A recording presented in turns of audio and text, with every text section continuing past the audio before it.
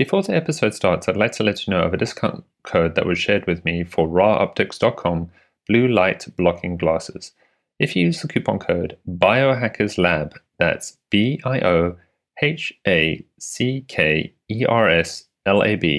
that's Biohackerslab, when you purchase a pair of blue light blocking glasses from Raw Optics, you'll be able to get a nice discount. Welcome to Biohackers Lab, a place where we talk to smart people who are figuring out how to improve health in interesting ways. Join us to discover how you can biohack your life, your body, starting today. Hello everyone and welcome to Biohackers Lab. I'm your host, Gary Kerwin, and on today's episode I have Matt Maruca. Matt founded Raw Optics to make the world's finest blue light blocking glasses. He also created the Light Diet that directly addresses the root of the modern chronic disease epidemic of mitochondrial dysfunction. He did this after having suffered from poor health and chronic fatigue at a young age due to technology overuse and an indoor lifestyle. Matt now travels the world studying and teaching about the relevance of light on human health. Matt, thanks so much for coming on for an episode for today. Thank you for having me. Yeah, so I said it in the intro there, what we're going to talk about, which is the Light Diet. So I got to meet you recently in London when you were at the Health Optimization Summit, and you told me a little bit about the Light Diet, but today we're going to explore that topic a bit more. So if you wouldn't mind, could you tell listeners what is the Light Diet? So the Light Diet is a diet of our light environment, so the light that we're spending our time under, because it turns out the latest, most advanced research is showing that light is the force that controls the function of our cellular engines and our metabolism. It drives our sleep cycle, production of key hormones, our circadian rhythm, which is also known as the biologic clock. Light controls all of these things directly. And so if we alter our light environment, which we've done, then we cease to function the way our bodies are designed. And therefore, we see all the modern diseases we've been having. So, for example, the body is electromagnetic in its function. Ultimately, that's what the research has been showing, meaning that light controls it. And so for all of history, there was really no ability for an organism to alter the electromagnetic spectrum that was striking the Earth. We were bound to the control of sunlight and the daily solar cycle, day and night, the rhythm. And then we maybe had firelight, we had darkness, we had stars, the moon, lightning flashes, and that was about it. And then in 1879, we harnessed electricity to create the light bulb. And then we've started using all kinds of man-made frequencies on the electromagnetic spectrum between our power lines, our electrical devices. And so for the first time in all of evolutionary history, we've been able to interfere with all of the processes that were previously before completely fixed. Therefore, if you look, for example, I was yesterday at a public pool, just observing the people, like practically everyone's overweight in the United States, either overweight, sick looking, underweight. No one looks healthy. Very, very few people look healthy and attractive. And it's clear to me based on the research that the only way this is possible is because everyone is able to disrupt. Like this wouldn't have been possible for everyone to be this unhealthy that long ago. But now that we've created we use phones all the time. We use artificial wireless technology like what we're using to talk right now. And I'm a little concerned about, but I should be wired in, but I'm not because I'm on the road.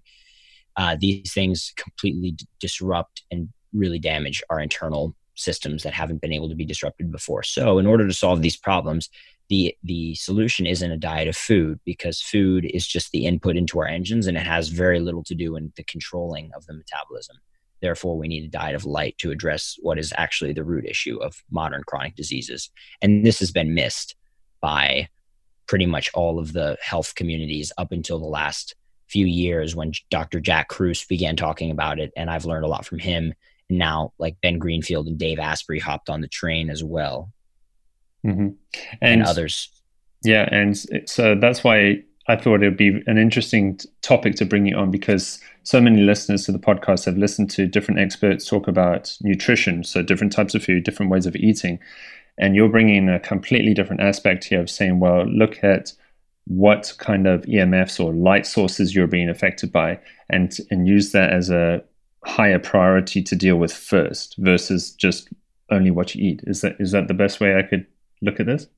Yeah, I would say it's like higher priority would be the best, a really good way to put it, because if it's lower priority, then you're just wasting your time trying to eat a better diet. I mean, honestly, and I don't mean that like as an exaggeration, like really it's a waste of time because it's not going to fix the root problem. Like the best analogy I always put together for people is, imagine if you have a car's engine, and our cells have engines just like a car's engine. But if we have a car engine and the spark plugs in the engine, part of the ignition system, which ignites the gas and makes the pistons fire, if the spark plugs are old and worn down, likely the engine will misfire, the car won't accelerate properly, or it won't start at all. The engine won't start at all. And if someone were, for example, to go and put in premium gas in an attempt to fix the broken spark plugs, the broken ignition system, nothing would change in the spark plugs in the ignition system. Sure, maybe it'll burn a little bit cleaner and help the problem for a little bit, but it's not solving the root issue of a damaged ignition system. And so trying to solve a broken car engine and broken, worn down spark plugs in a car engine with better fuel, is the same as trying to fix broken mitochondria and cellular engines and a broken metabolism in a human or any other organism with food as well. It doesn't work. It doesn't address the factors that cause the issue in the first place, which is an altered electromagnetic spectrum. Like, for example, someone who, again, just going back in my mind to the people I was looking at yesterday, like everyone is never getting the solar exposure in the morning, which drives the production and function of all of our hormones and our body's circadian rhythm, our daily sleep cycle, which is how we repair and regenerate.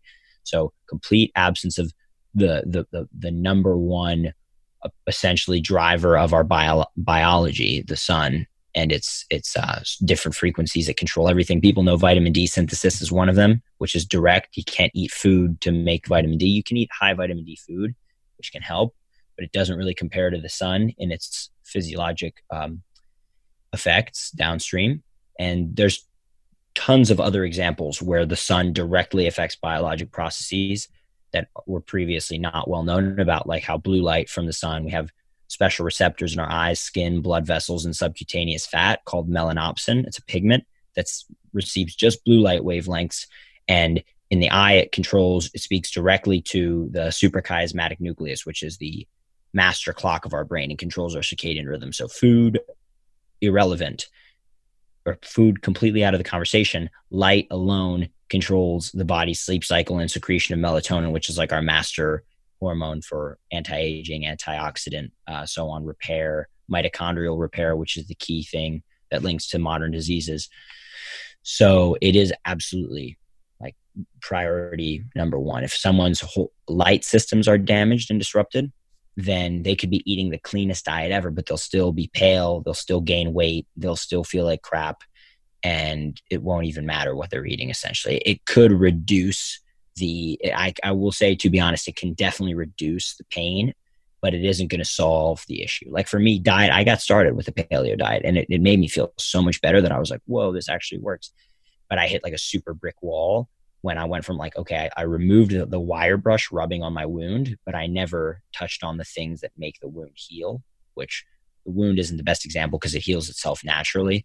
But in our process, in our case, our bodies won't just heal naturally if we remain in the same toxic light environment, which is disrupting our sleep, circadian rhythm, hormones, and everything constantly. Mitochondrial function, energy generation being the most important factor. Mm-hmm. And yeah, I mean, I've had a passion about light and trying to get a more natural light, and exactly what you're talking about with the body clock. So this may be a new concept to some. I know it's going to be controversial with some people thinking, no, but Matt's just said like food doesn't matter. Like it does matter. And yeah, I can see some of the YouTube comments with that right now. But I do agree with you. You know, light is a massive health impact on our bodies. So could you light is primordial would be a great way to put it. It is primordial. And for example, another great way to put it is for those specific people you're referring to who might comment, and that's fine. Skepticism, welcome. Food, the question that these people may not have considered is what distinguishes food from inanimate matter like rocks. Just think about it. It's the energy of the sun stored in the bonds that make it something that we can use for function in our body. And therefore, even those who think that food is foundational have proven that light is foundational by virtue of the fact that food is just energized matter that we can break apart, releasing the light energy stored in the bonds to fuel our biological function. So I win. Light wins. I don't really have much stake in the game, to be honest.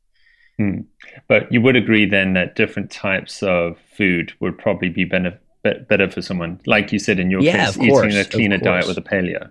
Yeah, of course. I wouldn't say it's irrelevant. If I've come off as sounding it's irrelevant, it's more just to provoke the point. I will repeat the point, which is that if your light environment is destroyed, eating a healthier diet won't solve your issues. It may improve them tremendously, but it won't solve them. It's just like with the broken car engine. Again, like you can like put in fuel additives, aka vitamins and supplements. You can put in premium fuel like keto, raw vegan, whatever one considers to be the most optimal diet, but it's not fixing the spark plugs no matter how good it is. And therefore you can do it all day and it'll help, but it isn't going to fix the root issue. A great example are carnivores. You familiar with the carnivore diet? It's kind of all the rage. Oh, I've interviewed a lot of carnivores on this podcast. Great. This is great. I just met with one in Austin, Carnivore Kurt. He's like sort of up and coming, one of the carnivore guys. I've met, talked with Paul Saladino, Michaela Peterson a bit briefly. And basically like the thing that I want to point out is like, sure, they think they've gone into remission, they've healed themselves because they're not eating any plant free of this issue myself. Cause I am also plagued by immune system dysfunction due to my lifestyle that I'm working on improving. But, like my previous life that caused the issues that led me into this. But the point that I'm making is that even though there might be symptom free, if you eat like a plant and then your body goes crazy and you start having like, autoimmune flares where your joints are degenerating, which was, I think, the case with Michaela Peterson and so on. I know it was the case.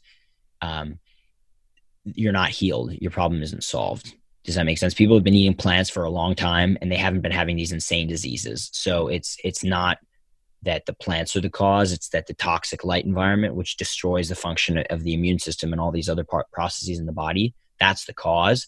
And then food is just sort of a middle factor where if you completely cut out anything besides meat and beef and salt water, then you can remove the wire brush, but you're not healing the wound. You're just not irritating the wound anymore.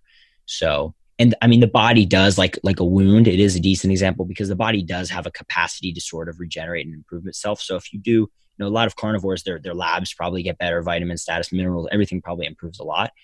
But again, the elephant in the room is still there. You can't eat anything besides beef, salt, and water without your body going insane. I don't want to live like that. I want to eat a pizza when I go to Italy, and like feel fine, which is totally possible if you have high redox and high mitochondrial function generally. So, so that's just the point to add in that it's sort of counterintuitive at first, but when one begins to ask these questions, like why is that person with a carnivore diet in the first place so their immune system, why is it so out of whack? This isn't like a thing that was happening 500 years ago or even 150 years ago. These crazy immune diseases were non-existent, not recorded at all. Yeah.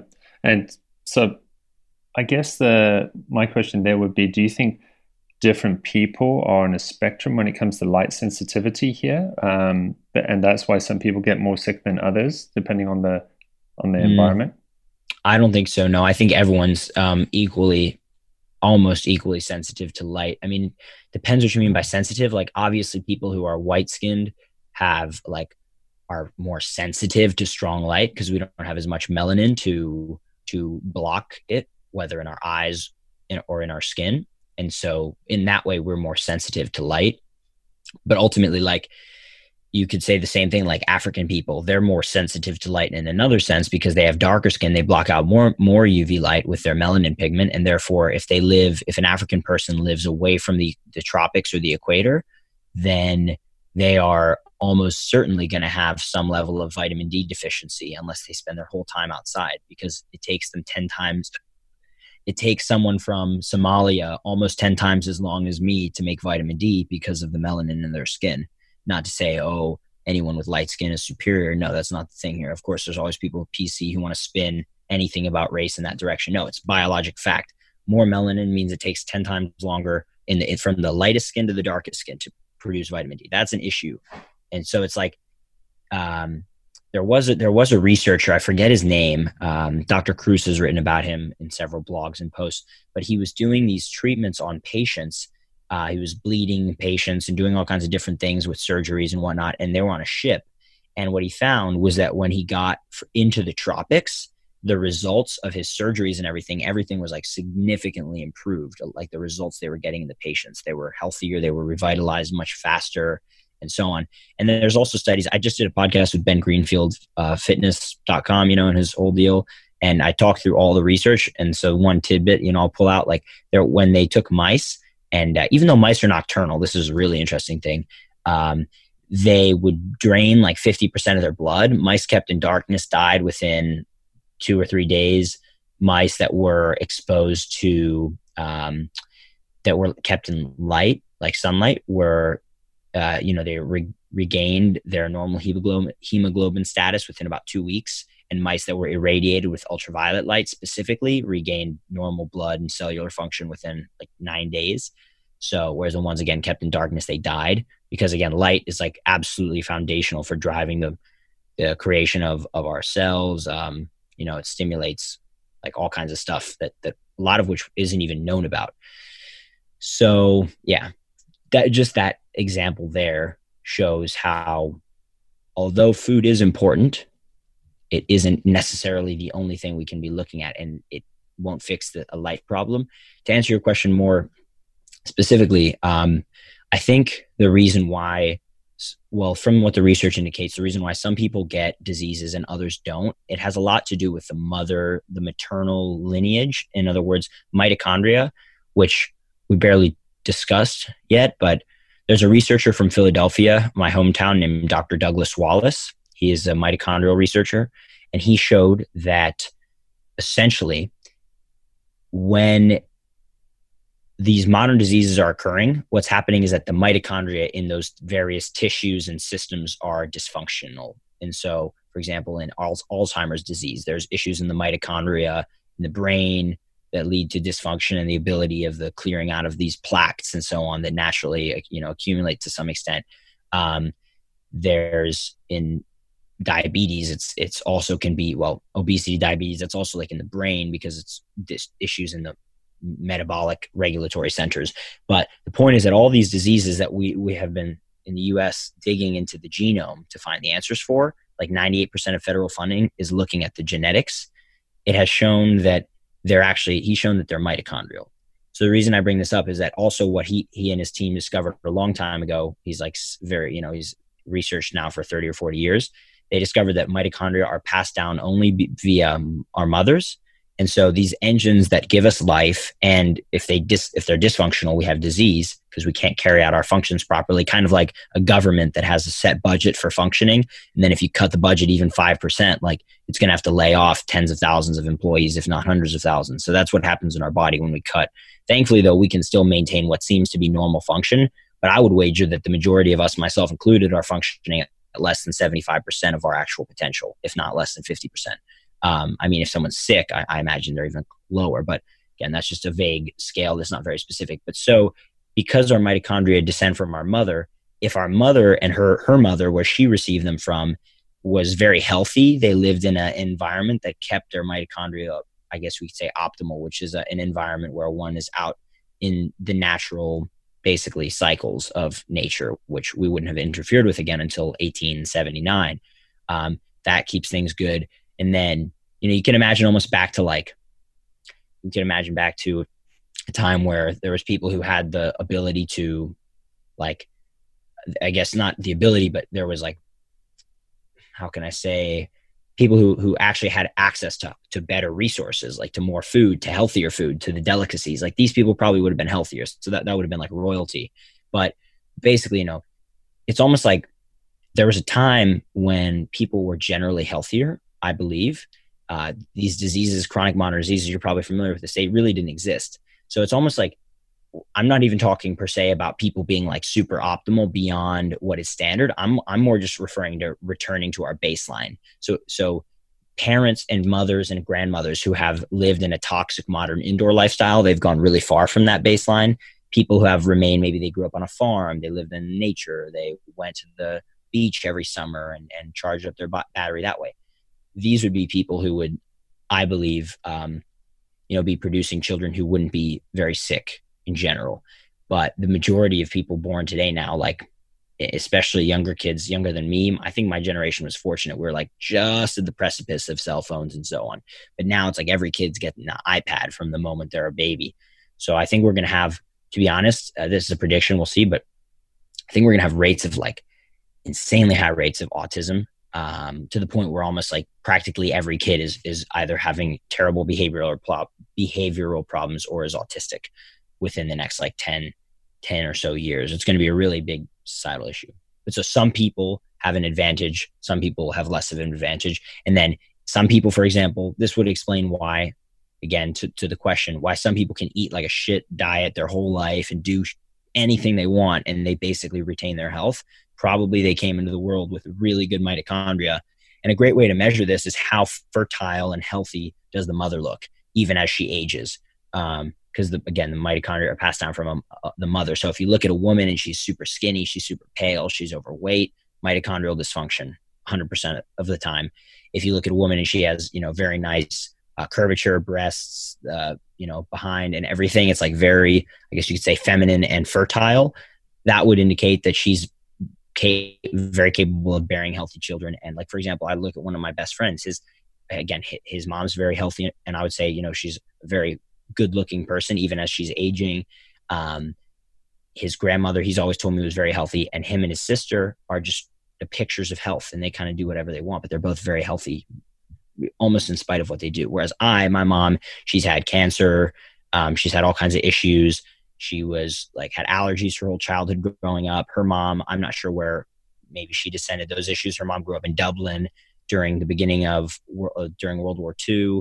She was growing up, so who knows what kind of toxin she was exposed to. It's just a different lineage, And so I was born, and by the time I was 14, I was like headaches every day, gut issues. That's like acute mitochondrial dysfunction. Thank God I wasn't born with childhood cancer or something, that I would have just knocked me out quickly.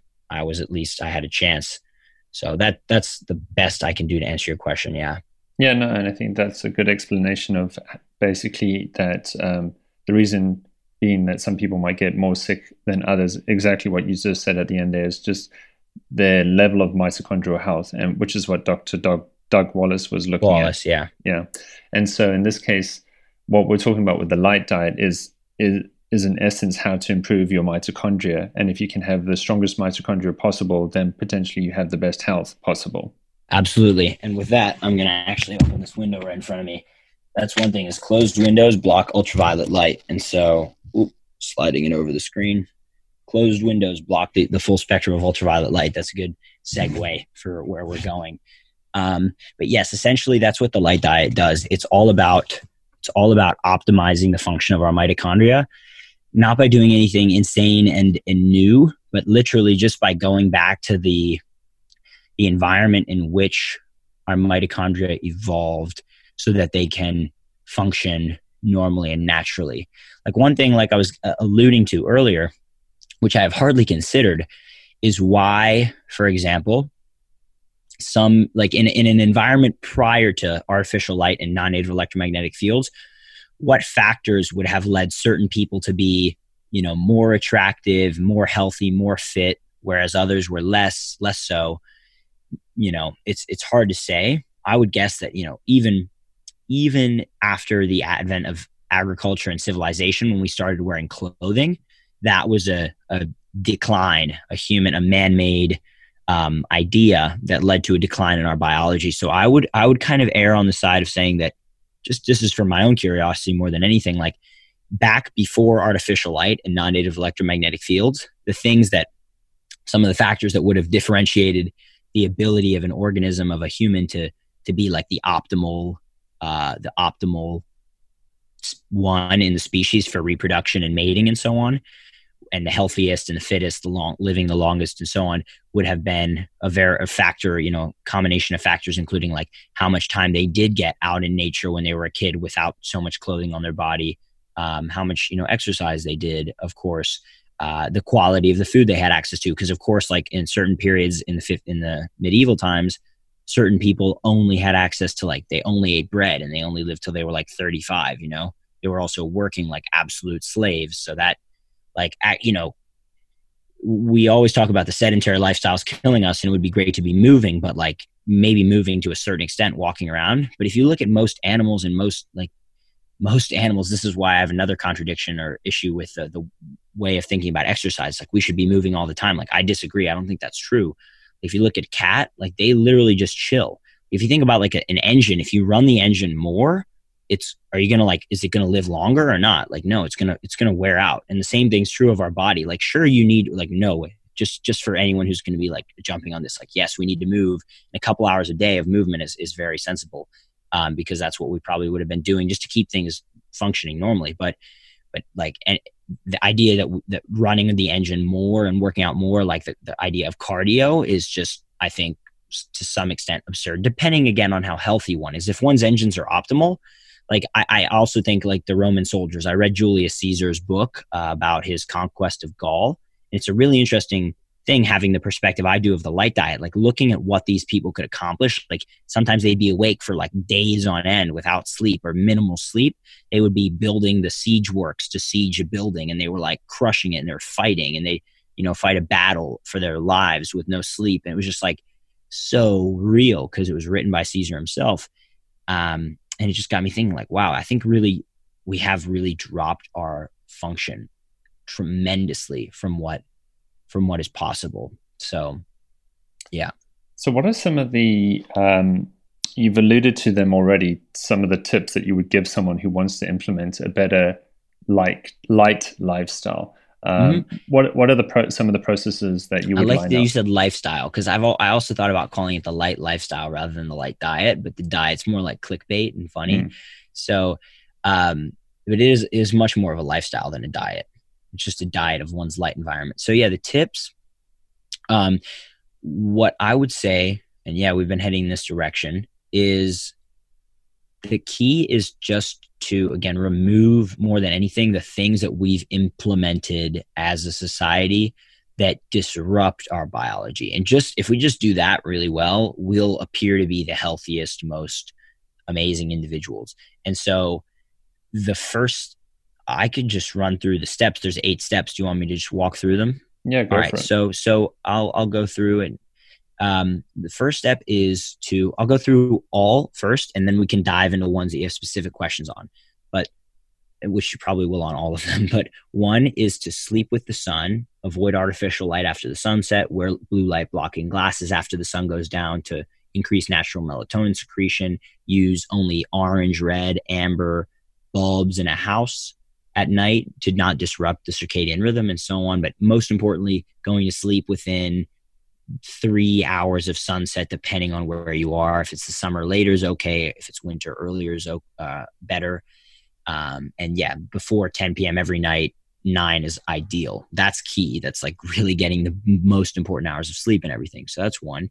2, rising with the sun. So if we go to sleep early enough at the right time, we're going to be waking up naturally at 4, 5, 6 a.m., more like 5 if you're asleep by 8 or 9, 5 or 6.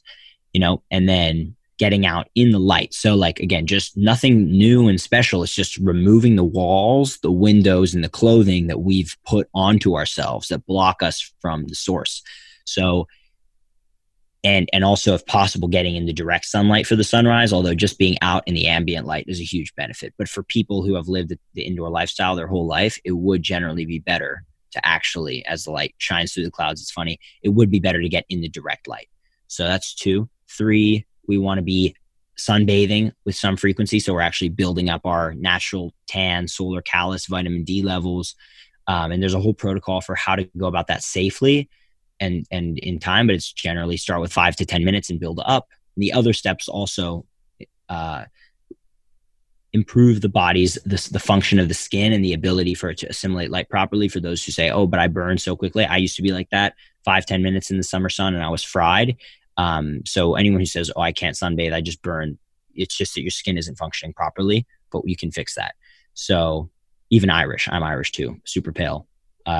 So that's that 3. Number 4, you want to be eating good quality seafood, lower on the food chain, lower in the mercury and the toxins, but like sardines, the best are shellfish, full of all kinds of nutrients and so on, but particularly an omega-3 called DHA, which is the omega-3 fatty acid, which makes up the myelin sheathing around our nerves, which is also the same fatty acid that distinguishes, or this omega-3 DHA, it allowed us to build the complexity of the human brain from an ape's brain. So as you go up sort of the chain of hierarchy of intelligence of animals, mammals in particular, there's higher levels of DHA in the brains that are more complex and smart, essentially.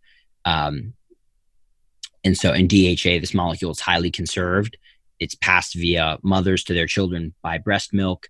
Again, it's critical for the building of a brain. And that's why these omega-3 supplements, even in the supplement form, the studies show tremendous benefits, but much better in the seafood form because it's less prone to oxidation. You don't want to be, I never take the supplements because I don't want to have any fatty acids that are in the place of the important DHA that aren't maybe exactly what needs to be there. In other words, something that could be more easily damaged and so on. So eating tons of seafood helps us to assimilate more light, and it helps us to basically turn that light into electrical currents, essentially, that we can utilize. So we are like a photoelectric being. We light hits us and we use it in electrical form, electromagnetic form, to power all these reactions. That's how like vitamin D works and how all this stuff works. So very fascinating. Step 5 is drinking good quality water. So when we're getting all the light in, we want to have healthy water in our body, in our cells, like spring water and so on. We don't want to be loading up on chlorinated, fluoridated, chemical-laden tap water. So avoiding municipal water, that's 5. 6 is getting out into cold water, bathing in cold water like the Iceman Wim Hof does. This is tremendously beneficial for a lot of things, metabolism, sleep. He's using it to help people reverse all kinds of diseases. But the main mechanism is that just supercharges our mitochondria by basically playing a trick in the body system where it just causes the mitochondria to start pumping out a ton, basically massively upregulating our metabolism and pumping out a ton of infrared light as heat, which is how we stay warm. Because if we didn't have a mechanism to regulate our own temperature, like, for example, just like a cold-blooded animal doesn't, then we would basically die with excess exposure to cold. Like a cold-blooded animal, they can't live out of the tropics because they need the sun to literally keep their body temperature stable. And if they're exposed to any level of cold for any significant period of time, they're totally toast. That's why the dinosaurs went out when the sun was blocked. Not necessarily the cold, but the lack of sun. And so we have the trick, you could say, in our mitochondria where we can generate our own heat from our own fat stores with these things called uncoupling proteins, and cold-blooded animals don't. So that's pretty cool, again, because like you get in a cold bath, if the body temperature, people know this, if your body core temperature goes down by a couple of degrees, you're toast. In Celsius, it's like 1 degrees down, 2 degrees down, and you're done. But in Fahrenheit, it's like 3 or 4 degrees, and yeah, you're toast. So when we get into an ice bath, it's 40 degrees Fahrenheit or 5 degrees Celsius, we should be dead in an instant by that. But we actually have these mechanisms to burn our own fat, activate our engines, and get them supercharged. It's awesome. So that's great. And it helps us to assimilate more light just by bathing in cool water, like a beach, a river, a lake, a stream, a ice bath in your backyard, a cold shower. But bathing is even better for more surface area exposure for a longer time. So there's that. Step 7 out of 8 is to avoid man-made electromagnetic radiation. So beyond avoiding artificial light after sunset and so on, we want to be avoiding artificial light during the day. We want to be avoiding the use of windows because windows alter the spectrum, which we're, again, designed to be basically experiencing constantly to power our biology. And I can dive more into that one later on. But that's critical. Also, one of the biggest is avoiding man-made electromagnetic fields, like the Wi-Fi I'm using on this computer that's irradiating my whole being right now to talk to the router downstairs just so we can communicate. Like, this has really been shown to be really harmful. The cool thing is if you get more sunlight, you're connected to, getting in cold water, connected to the earth, doing all these things, and have a higher redox, which is higher mitochondrial function, people can deal with this a bit better. But still, it's still really toxic. And there's people who you probably know who are electrosensitive. I know several myself who are like, avoid this stuff. So this also, just like artificial light, this these non-visible frequencies of EMFs, Wi-Fi, Bluetooth, cell phones, these disrupt our function. So phone on airplane mode, the biggest hack being avoid living in major cities, because that's just especially with the new frequencies they're testing with 5G and all this stuff. It's like, even with 4G and 3G, it was already bad enough. Studies have shown that even those frequencies and wavelengths that are in use cause cancers and birth defects, DNA breakages, and all this stuff. So definitely best to avoid those things if one wants to achieve optimal health, especially if one's like hit a plateau and they can't figure out why they're not getting better, why they're still having weird issues. That would be something to look for, because you can't see it. So avoiding that, avoiding major cities, avoiding, keeping the phone on airplane mode, turning Wi-Fi off while you're sleeping, turning the circuit breaker, going camping, living in nature, that kind of thing. And then the last step is cultivating one's inner light. And this is just as important, if not more important, than all the rest combined. And this involves anything like Qigong, yoga, cultivating one's inner light, the light that makes us up, which we could go into in depth. But in short, we are beings of light, literally.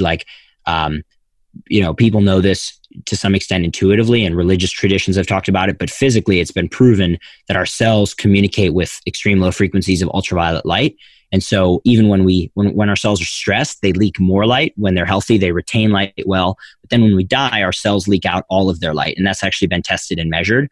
I believe it was done in animals, but presumably, it's the same in humans, although they might have done it on humans who just had died and then, they were dead naturally, but they were testing. I'd have to go back and review it. But anyway, so this is what happens in multicellular organisms. The cells leak all their light when we die until the body is cold and hard and in the state of rigor mortis. And so like rock solid once the corpse has leaked all of its light out. And so that implies that what we are, because then when someone's dead, you don't point to them and say, oh, that's my friend. You say your friend's dead, he's gone, whatever that means. And that's his body, the body, which obviously by the verbiage that we use implies, even though we're not aware of it, implies that the person who we thought was there or once was there is no longer there anymore. It's just their body. And therefore, when I say cultivating our inner light, that really just means cultivating our soul, the person who we really are. And yeah, again, that's like having good friends also, reading good books, doing stuff we love. So that's like the kind of finding one's purpose. There's the Maslow's hierarchy of needs, and self-actualization and so on are really important. So that kind of is the all-encompassing step. But the most important thing that I've learned about recently is this really interesting source energy practice from a doctor named Dr. Barry Morguelan, I think is how it's pronounced. He was at the London event. I'm not sure if you saw his talk, but he's an amazing guy. And he at least claims, and based on, from his experience, he was a doctor who went out to China, and he was doing surgery teaching to the Chinese in like the 90s and stuff, teaching, or 80s even, teaching them different surgeries as a Western doctor, and he was basically advancing up in the ranks. And when he would do them good things, do things for them, they always wanted to offer a favor in return. And so he eventually was asking, like, can I meet the top guy in the Chinese medicine system? And they were like, no, he doesn't talk to anyone. Like, it's impossible. This is like the descendant of Lao Tzu from the practices of ancient Chinese medicine, Taoism, and so on. And eventually he was actually given the audience of this grand master, who's the single repository of all of the wisdom of ancient Chinese medicine and the traditional practices. And there's only pretty much one at a time from what was described to me. And so basically he met this guy, went through I think it was like 2 decades or something plus of training with this guy. And he was the only Westerner ever to achieve the status of Grand Master that in their system. And it's cool because this practice called source energy practice is the way it's said in English. It is the practice from which things like yoga, Qigong, martial arts have all emerged. Acupuncture have all like split off of this foundational practice, which is something I've been searching for a long time. So I've just started doing these practices, but that's also something very fascinating. People can look up their website, Energy for Success. And the guy's Dr. Barry Morguelan, Morguelan. I actually met him in person at the London event. He is like confirmed one of the most centered, energetic people. So that's just something I'm throwing out from my experience of how I'm choosing to apply the 8th step of improving my life and myself. But those are the steps of the light diet. So it's really like remove the stuff that's disconnecting us from the electromagnetic fields that we're designed to be in to drive all of our biology. It isn't that complicated if you really think about it. It's basically in 1 step or 2 steps. I guess 1 simplest would be go outside. Done. 2 would be go outside during the day, especially in the morning, and then avoid artificial light at night. It's like the yin and yang sign. That's the easiest way. Light in the day, darkness at night. Light in the day, darkness at night, or blue blockers.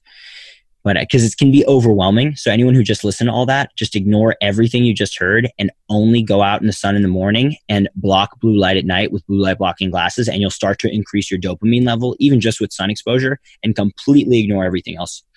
Honest to God, because the water, the seafood, the EMF reduction, even the source energy practice, that's pretty important, like Qigong, meditation and stuff. Maybe don't ignore that one. The rest, forget about them until you start getting morning sunlight and building a natural dopamine level so you can recognize trends better and think better and feel benefits. Yeah. So that's the light diet. Wow, that was a good synopsis there. And yeah, it's the best I've ever done. It usually takes like an hour just to get through those steps. I think that was like 10 minutes. Yeah. And what I like about that, Matt, is really what you're explaining there is natural foundational stuff. Like wake up with the sun, go to bed when it goes down. Make sure you get outside, enjoy your life, eat good food, drink clean water, socialize. I mean, and if you can start adding those elements to your life, that should be building your mitochondria. That should be making you more healthy and allow you to try repair if you're coming from a state of illness of some sort. 100%. And what I like about that, so especially when a lot of people listen to these podcasts, they may be coming from a state of very ill health, like they're very weak, fatigued, tired. And in this case here, what I like is that you could just say, try wake up in the morning and see the sunlight and start there and see where you go from. Yeah, it's actually great. And that's a really great way to put it. Just start with morning sunlight. That is the number one. Even though going to sleep with the sun is number one, the reason I made that step number one, even though the sunlight used to be the morning sun used to be step number one, because it seems to fit more in the daily rhythm. It's because I learned that if I'm not going to bed before like 9 or 10, then I'm not going to be able to wake up by sunrise. But the only reason we're able to stay up even till 9 or 10 is because of artificial light. Like if it was just dark, we didn't have artificial lights, or all we had were like fire, the color of fire candles. Like just try one night in your house only using candles at night. Like you'll be exhausted unless someone has insomnia. They never get any sunlight, in which case they might not be exhausted anyway. But in general, your average person will be exhausted and the kids will be like out cold. You know, it's funny. I actually tell this to people. This is like the funniest, most awesome part is that one of the biggest issues that parents face is like as a whole group is trying to get their kids to sleep. And it's like such an artificial problem because it's based on the fact that every kid is now exposed to like an iPad and artificial light shortly. You know, they're after sunset all day long. So they're never getting the sunlight that helps to regulate the circadian rhythm, enforce our natural production and secretion of melatonin and all these other things. The kids are literally just getting blasted with fake light all day long, frying their cortisol levels and their hormone panels. And then of course they can't sleep. Probably a ton of kids. Like I couldn't sleep when I was younger. It took me, well, I could, but it took me like an hour just to fall asleep. And I thought that was normal until I got into this stuff and I start like falling asleep, like literally the moment my head hits the pillow or within a minute or two. Like, then I was like, dang, that's probably that was something I should have noticed that was linked to all of the health issues I was having, but I never noticed it. I never realized that wasn't normal, you know? So, and women will like message me and be like, oh my gosh, like my kids are sleeping. Like it was so easy to put them in bed because they were in the sun in the morning and they like didn't have artificial light at night. It's like, it's so easy, I guess. The light diet is easy. The whole picture, like life itself, for me at least, I don't purport that it's an easy thing, by the way. Like if anyone's watching this and like, oh, this guy maybe has it figured out, or at least he thinks he does. Like, no, I don't. Definitely not. Like I'm going to get off this podcast and just get into a whole thinking, like, what am I doing with my business, my goals, my time? You know, it's like life is still a whole thing to figure out. But I guess the best way I can put it is with the light diet, at least my health I'm not really that concerned about it. You know what I mean? Like that's one thing I've been able to say, like, okay, like, even if it's not perfect right now, like I'm have the tools to improve it. Whereas to give some contrast, like I look at my friends' roommates I'm staying with a good friend of mine in his college town in Austin, Texas at the moment, just for a few weeks. And like, I just look at, his like either roommates or other people I see around campus. And it's like, people are living like a really toxic lifestyle, like staying up super late. It's just normal, like till 2, 3 a.m., 4 a.m., like all night long doing their work, not getting the proper regeneration of their souls, gaining weight, looking super pale, like seeming depressed, anxious, like lost. And I'm just like, whoo. So even though I have like my own, let's say, issues, things I think about nonstop at the moment, business, where I want to live, because I haven't had a fixed base in a while, because like I'm concerned about the risks of the EMFs, so I don't want to live near a major city, but I also want to have the community in a place like Austin, Texas. So it's a tough trade-off. But here's one of the pilot cities for 5G testing and so on. So I'm like, well, if I am going to stay here, I'm going to stay in the hill country nearby, just because I'm interested in preserving my optimal health. Like that's my brand, that's my fascination. Some people are like, I'll take the risk and I'll deal with it so I can have a normal life. But for me, it's like, I don't want to do that. I want to figure out how optimal I can get. And that's why I'm going to go to Mexico shortly and stay down there for a few months for a reason we can discuss separately. There's like a special magnetic field energy there due to the asteroid that killed all the dinosaurs. The impact crater was down there. And so there's like stronger magnetic field strength, and basically it makes our cells function more effectively. But yeah, it's like I see this life that like my peers are living, and man, you hit the nail on the head. Like it's both simple, natural, and if you start doing it and you look back at the way that people are living their lives, like on their phone all the time, the moment they wake up, scrambling their hormones and their brain function and circadian rhythm, never getting sunlight, like it's clear why so many people are totally depressed. It just becomes immediately clear. And again, I always think of something that you could do at any age and, anywhere in the world, and trying to see the sun and, go to bed at the right time is something you can do anywhere in the world. And You're just saying how you're on the journey now to try and find what is going to be more optimal for your health too, for multitude of reasons, but yeah, I think I'm glad you brought up that point about, because some people do naturally have to go to bed later, and they're going to wonder, I can't wake up at like 5 o'clock in the morning if the sun rises then. I need to wake up at 7 or something. I would challenge the point, like no one naturally needs to go to bed later. If anyone needs to go to bed later, it's unnaturally needs to go to bed later, just to be clear. Mm-hmm. I mean, is there any example in your mind of someone who needs to go to bed later? Like I can't think of anyone, because that's like saying I need to cause cancer. Like no one needs to harm themselves. Like you don't have to. You can choose to.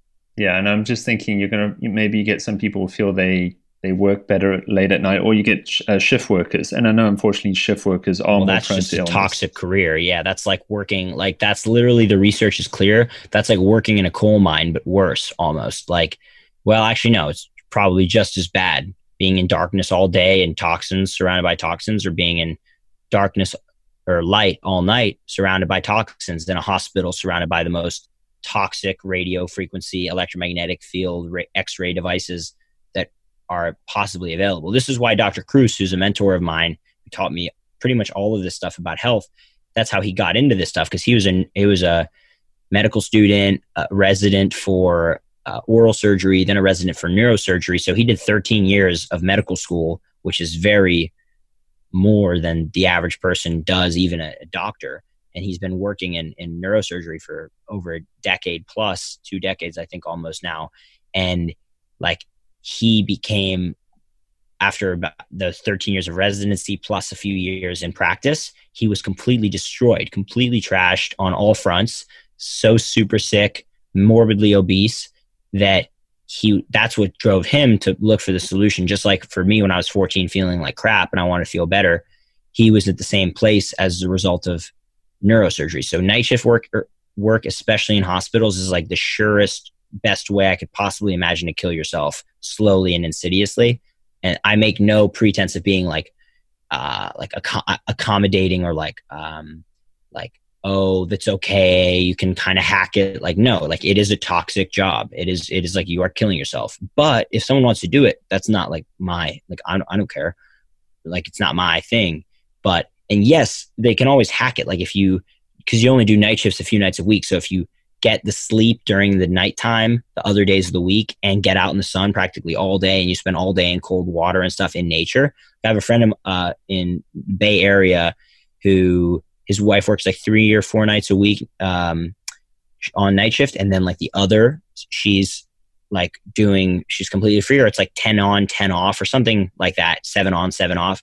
So the time she's off, they literally just shoot out to like the national parks in Northern California and hang out.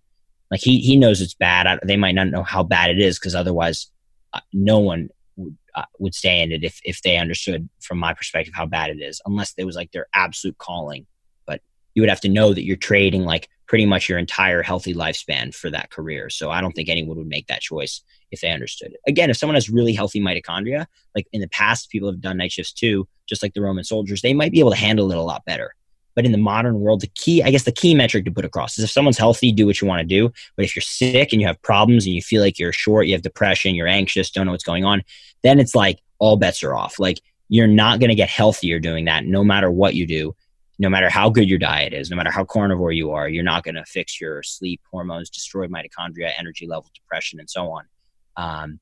So yeah, I just like to be very clear. You see what I'm getting at? Like, people can do what they want. I'm not the boss. I'm just sharing some info. But like, I'd love if people were aware of the consequences, because I didn't know the consequences of being on cell phones, living in artificial light, never getting the sun, but it really made my life miserable for a while. So like, I wish someone had been out in the public speaking about the health risks of these things, but that's now my job, because no one else has done it except Dr. Cruz.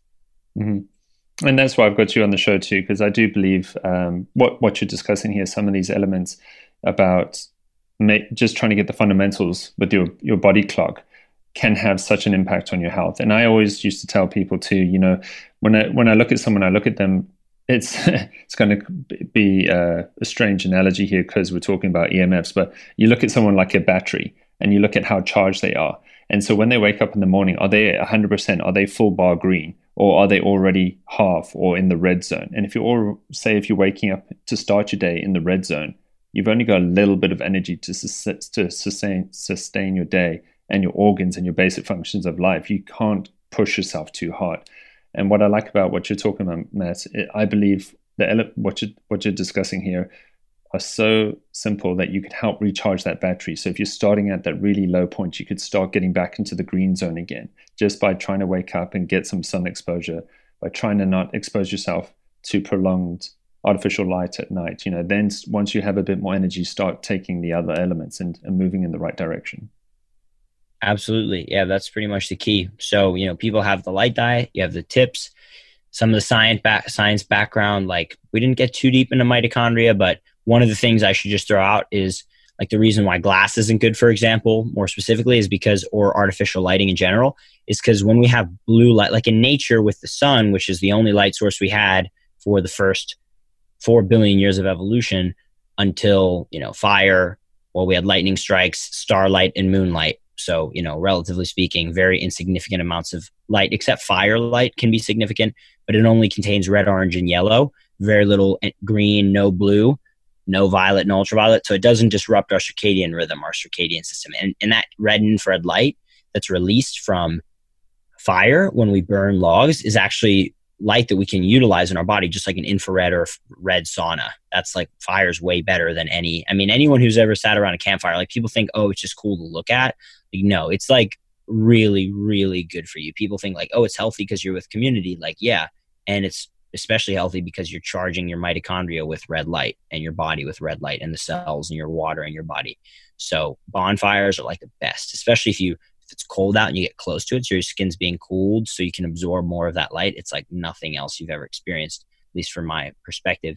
But anyhow, so with the red light, with the like artificial lights, what happens is there's blue, like a good amount of blue light, which is what we, lighting engineers and designers use a lot of blue, because it's known that more blue means more alertness, mental acuity, brain turns on, and so on, which is accurate. only for a certain period of time though. After a while, the brain is just shorted out, or it lasts, but it destroys our hormones because we're creating a constant cortisol spike, constant stress scenario. So it's really hard to unwind from a constant day of artificial light just driving through the brain. But so we have all this blue light, but we don't have the amount, we don't have red light, the amount of red light and infrared light that balances that. And so it's like every time in nature that we would have been awake and conscious with blue light, there was always red and infrared light that, so let's just say, for example, to simplify it, the blue goes through the brain and turns the brain on. And then the red actually goes deeper into it penetrates deeper through our skin. People can look up like diagram of different wavelengths of light penetration into the skin, and you'll see like ultraviolet barely penetrates at all because the skin's designed to block it because it's so high energy. We only need a tiny little bit. And then blue gets a little deeper, then red, orange, yellow. So green's a little deeper, and then red, and those frequencies go really deep, like practically all the way through the skin into our cells and so on. So that it's like the blue wakes us up and keeps our brain on. And then the red powers our function because it's been shown in the red light therapy world, Juve, Red Light Rising, all these companies making these red light panels, that red light alone improves mitochondrial ATP production, mitochondrial function, and everything. So it's like it's not the way that I would explain this is that it's not like that's an added benefit. That's a new thing. That's how we're supposed to be functioning all the time. Does that make sense? So it's like red light increases ATP, blah, blah, blah, blah, blah. Like, no, that's how it's supposed to be. It just brings us back to where we were, So when we are under blue light and we don't have the red light that matches it to power it, it's like we're basically stealing from ourselves. We're powering consciousness, but the mitochondria don't have all of the resources that they used to generate energy properly. So this means we're having, for all the energy we're trying to use, because our body's designed to use a bunch of energy, especially our brain, our eyes, and our heart. We're trying to use a lot, but we don't have the same power that we used to actually power all of that. So the mitochondria are looking for solutions. So what happens when this energy incongruence is occurring is it's decreased energy generation, and that leads to increased free radical production, so reactive oxygen production in the mitochondria. This is the work of Dr. Wallace. He doesn't talk as much about the light, but the fundamental thing is that the fundamental equation is the same. Decreased mitochondrial energy generation leads to increased production of free radicals, which do several things, but one of them is they are like a signaling molecule, but in particular, they lead to mutations in the mitochondrial DNA, which is a natural mechanism for attempting to find a solution to an altered environment. But in our case, we're not really going to find a solution because our solution will just be devolving to match the amount of complexity that is allowed by the energy that's available, if that makes sense. So like we had a ton of energy when human brain evolved, and DHA, sunlight, magnetic field strength in equatorial East Africa. And that led to this. And we've cut our energy levels that we have available to use for a living energy-driven organism down to this. So we're going to slowly, and actually already have, and will continue to devolve to the point where we're here. So it's, that's why. So I'm almost like I would call myself a pro-human, because there's lots of people like alive today, especially in like the leftists and like super environmentalist crowd, I guess you could say. I'm all for like protecting the planet, of course, our home, and keeping it clean and not polluting. But like there's an agenda that's deeper about like controlling people. And one of in these like global committees that were basically brought together in the last 2 decades from my research and people I've spoken with, there's these like, I guess, supranational committees that are like composed of higher ups in government bodies and very wealthy corporate people and so on, who basically kind of decide how things happen. And one of the things that was decided on in the 90s was that in order to like transcend the limitations of sovereign nations that like afford people rights and so on, they would create a new common enemy, and that common enemy would be what they called global warming. And then they changed the name to climate change when the warming trend stopped, just so that it would still fit the idea. And basically, there's, I guess, the point that I'm getting towards is that, there's become this mindset that humans are toxic leeches and parasites of the planet. And that's the mindset that a lot of these people carry. And I firmly oppose that. I believe that the human life is the most beautiful, amazing development of evolution. And that there's, again, the people who want to do away with this essentially through the way they talk and think and their rhetoric and their actions are evil. And so I do believe that humans are not only should get to where we were before, but we should continue to evolve to the point where we can all maybe mimic or get closer to what those higher levels of evolution that what we could call enlightened humans have achieved. Just like there's a great analogy I read recently, like the first ape that could touch its, or the first animal that could touch its thumb to its other fingers, to its small finger, the opposable thumb that led to this ability of primates and humans in particular to do insane amounts of things, from building tools and so on to becoming where we are now. Just the opposable thumb.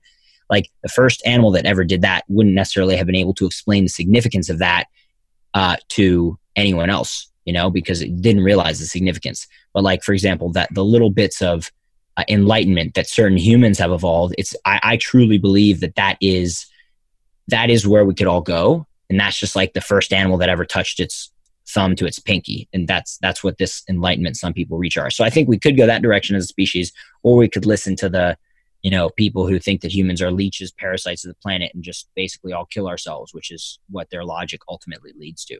And a lot of people who carry that logic end up actually committing suicide oftentimes because they're depressed. They don't take care of themselves. So anyway, that was a super maybe off the side kind of conversation, revealing my own personal ideas about the world. But the point I'm making is that, like, this is important for people to protect themselves and to take care of themselves, because we could go in one direction as a human species, or we could go in another, which is where the majority are going right now. And it's like, to me, the choice is apparent which way to go. But yeah. Well, that's definitely going to get a lot of YouTube comments. I can see that section there. Well, let's see what they say. I'd love to engage and learn. Yeah, but Matt, we are just coming up on our time here, but I just wanted to say thank you again so much for sharing all your tidbits. If I just had to summarize the light diet again, it's very simple. Just get outside, go with your body clock, expose yourself to things that nature has, and you're going to start energizing your mitochondria, and then you can maybe look at other things to help from there. But as you said, get that right first, and you'll be amazed at what your body can do. Yeah, a great way to put it would be like, if you want to feel well, often, generally get more light, and there's nuances, but more light. If you want to feel depressed, sad, and so on, which no one does, stay in the dark, which is, what we're doing now. Dark meaning indoors, behind walls and glass. So under artificial light. So awesome. Thank you for having me on the podcast. I think it'll be very, inspirational to some of your listeners, and maybe frustrating to others, and more than anything, educational across the board. So, and Matt, if anyone wants to follow you, keep in touch with you, do you have any specific links or social media accounts that you'd like to promote? Totally, yeah. I have Instagram. I'm called The Light Diet, LIGHT, normal spelling of light. That's pretty much the only place right now where I'm, posting or I'm just existing on social media. I generally avoid it anyway. My main focus is on my company, Raw Optics. I make these, like I discussed, barely discussed, but blue light blocking glasses for blocking. They're beautiful. Yeah, for blocking the frequencies of light that disrupt sleep, circadian rhythms. I make them look good. That's the goal. So we offer like a higher end, higher quality model than the cheaper ones on Amazon that don't do everything right. So my company is called rawoptics.com. And you can follow us at raw_optics on Instagram, where actually my social media manager, he posts like the most amazing content. Like it's just, if you actually read the captions, it's insane, the quality that of the information he's putting out, which is all the stuff that we're both interested in. So yeah, that's where people can get the most good info. Fantastic. And I'll link to all of that in the show notes. But again, Matt, just want to say thank you so much for your time today. My pleasure. Thank you.